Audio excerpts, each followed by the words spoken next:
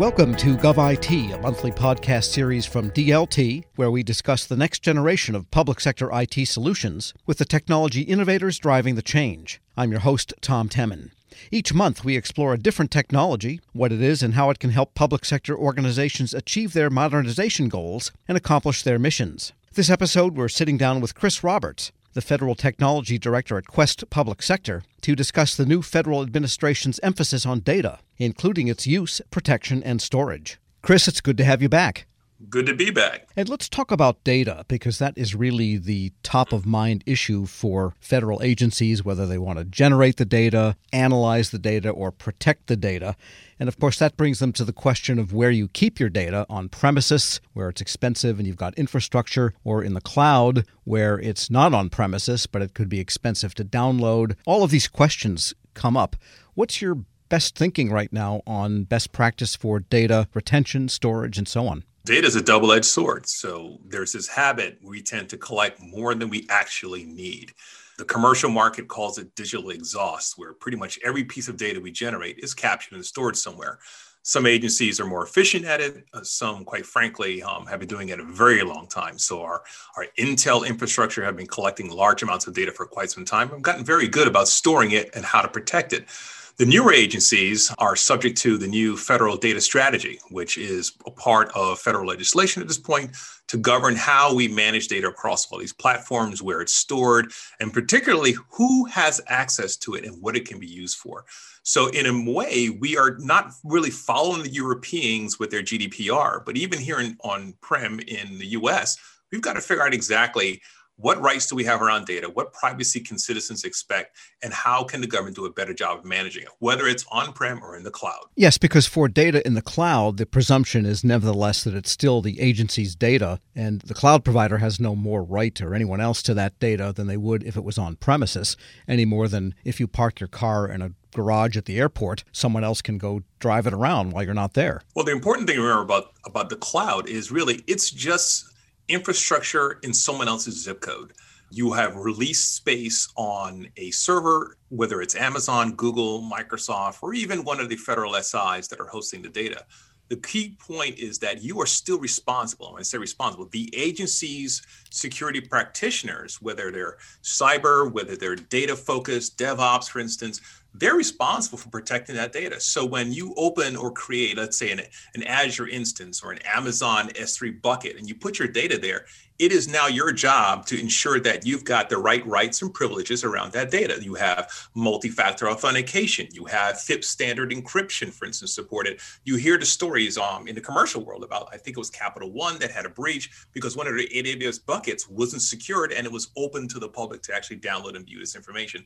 So even though you put it in the cloud with Microsoft or Amazon, you're still responsible for configuring the security around said data as it resides in the cloud. And by the way, if you live in the Reston or Herndon area of Virginia, you might be in the same zip code as your data. Yes, you will. All right. And moving on to another big Biden administration priority, and that is, of course, cybersecurity. Thousands of words of directives have been launched by the White House and OMB on cyber, and they specifically reference repeatedly zero trust. So doesn't take much listening to understand that federal agencies now are all thinking about zero trust. And what from the Biden signals do you see as actions agencies ought to be taking right now? First and foremost, I think this is unavoidable. I think it's sad it took this level of activity in both the private and the public sector to get us to the point where it's a national imperative. We've treated cybersecurity as kind of like, well, someone else is going to handle that and we don't have to think about it. Now it's put on pretty much everyone, whether you're an infrastructure provider that is ping power pipe on the network, for instance, whether you're a database administrator, whether you're an application developer, you all have to now consider security as part of that sort of, so to speak, end-to-end stack. That is, when I build an application, who's going to have access not just to the application, but do they have the rights and privileges based on their role to even access the data within an application? So for instance, if I loaned you my phone and said, hey, you can use my phone to make a phone call. Am I saying that you can also use my Amazon app and order like a pallet of toilet paper? No. So it's the job now of everyone across those IT layers to ensure that the right privileges are assigned.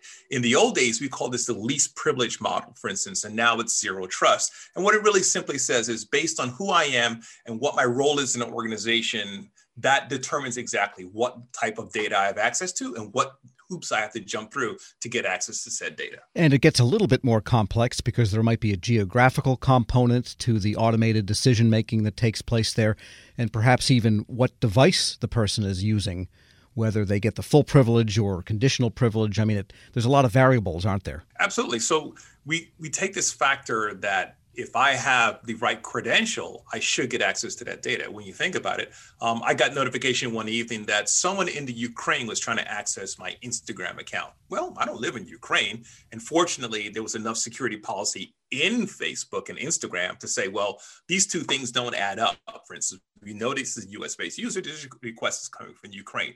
We do the same thing with geolocation for not just devices, but also for data. So for instance, if you are a sovereign country or you're the United States government, you expect your data to reside in a US-based data center or a data center and pipes that are controlled by US entities, US-based personnel, et cetera. Same thing for other countries. So we have to do the same thing, not just geolocation, but also now figuring out exactly, is it the right device? Is it the right time zone, for instance? Is it the right IP range? For all these different factors come into play. And it's very complex, but when it's done right, you can rest assured that your data is going to be secure. And that probably mitigates in favor of employees not being able to move data to their own accounts, for example, because maybe the agency is likely to be using Office 365. The federal instance of that will be CONUS. But someone's private Office 365 could be anywhere. Absolutely. I think one of the best things that you will find about cloud-based services is that you can have multiple tenants, and a tenant simply is an area of the cloud where your data resides. So for instance, AWS and Azure, for instance, or Microsoft's Azure, for instance, will have a commercial tenant where pretty much any commercial organization, even myself, I can fire up an instance and run data in the cloud or run applications in the cloud.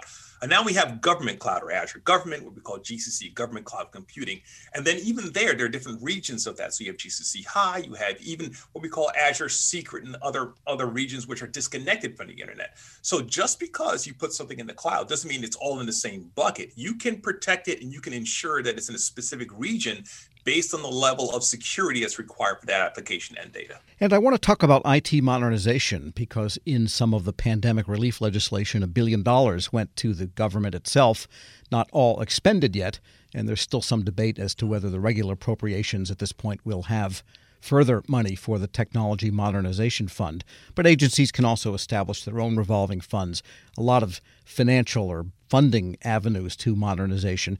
What's your sense of what the government is actually doing with respect to modernization, or what should they be doing? Yeah, so so modernization has been a topic of conversation since, 2010. In earnest, they started talking about the Federal Data Center Initiative, then it was DCOI, the Data Center Consolidation. Now it's the IT Modernization Fund. There are different iterations of this. At the end of the day, it all comes back to a lot of the roots in FITARA. FITARA enables all this funding to flow typically. And while we change names and we change the executive orders around that, there's so much funding available right now. I think the confusion in a lot of agencies is, okay, can I use this funds to do this particular project? And the question you ask yourself is, are you meeting the requirements of FITARA and other broader initiatives like FISMA and FedRAMP to actually modernize something? So modernization can apply to the infrastructure, that is the lowest levels of the network, how we make phone calls, how we do this particular meeting, how we run Teams, but also to the applications. For instance, an application could have been written in 1974 in COBOL, and that code could still be used at IRS, for instance, or in some other agencies. NASA, for instance, has tapes that are so old, they need special hardware. So modernization can apply to both hardware, software, infrastructure services. The question right now is, when you do modernize, are you putting yourself in a position where now the new platform is going to be agile enough to survive the next decade or two and provide the requisite amount of security needed for that application and service? All right. And then, yes, that idea of infrastructure and so forth, but then it goes up the food chain to the services offered, and many times to offer modern services or upgraded services or that is to your own customers or to the constituents outside of the government, that requires infrastructure that can support the types of code that offer services at the user level. Absolutely. And this is one of the important considerations for cloud in general. And that is, once I use the cloud, we make an application we call cloud native, I'm now able to iterate that application and or service based on actual requirements, based on market changes, or as technology changes. So for instance, I no longer think of what powers my smartphone. I really don't think about the operating system in my laptop anymore. I'm looking really at the services those devices are actually consuming. So when I'm using an iPhone and I'm using iCloud, do I really care if it's an x86 server on the back end or a RISC-powered device, for instance? Is it Linux? It doesn't really matter to me as a consumer. So when we consider all these different services that are available, for instance, we now have to think about how do we enable the ability for us to create these agile platforms so I can change to the next platform or iterate to the next platform to ensure I no longer have to go after billions of dollars in funding to modernize something, because it will be in perpetual state of upgradability, if that's a word. I'll use that one. All right. And finally, technology does change a lot. Is there any reliable or supportable way to try to not only stay up with what technology is coming out? That's relatively simple, but to have any kind of sense of the future so that you can, as an agency, as a practitioner in IT,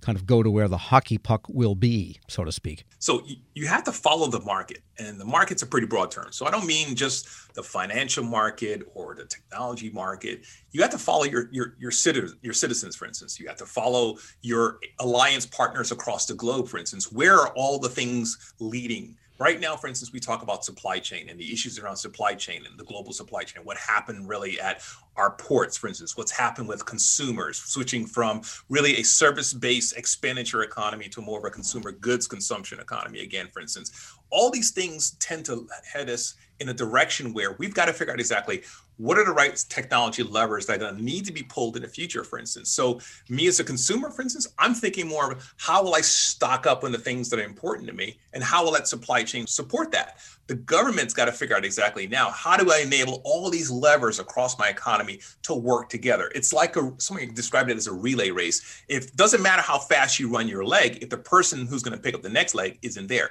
Technology follows the same sort of like truism, and that is, if I get to a point in my technology evolution or stats, so to speak, and the next iteration is not there, or the next lever isn't there for me to pull, then things grind to a halt. Data centers fall, for instance, security collapses, for instance, and we have issues across the application and service space. Well, lots to think about, as always. Chris Roberts is the Federal Technology Director at Quest Public Sector. Great to have you. Great to be here. Thanks for your time. For more on the Biden administration's tech agenda for government, please visit DLT.com. You've been listening to GovIT from DLT. We'll be back soon with more public sector IT content. I'm Tom Temin.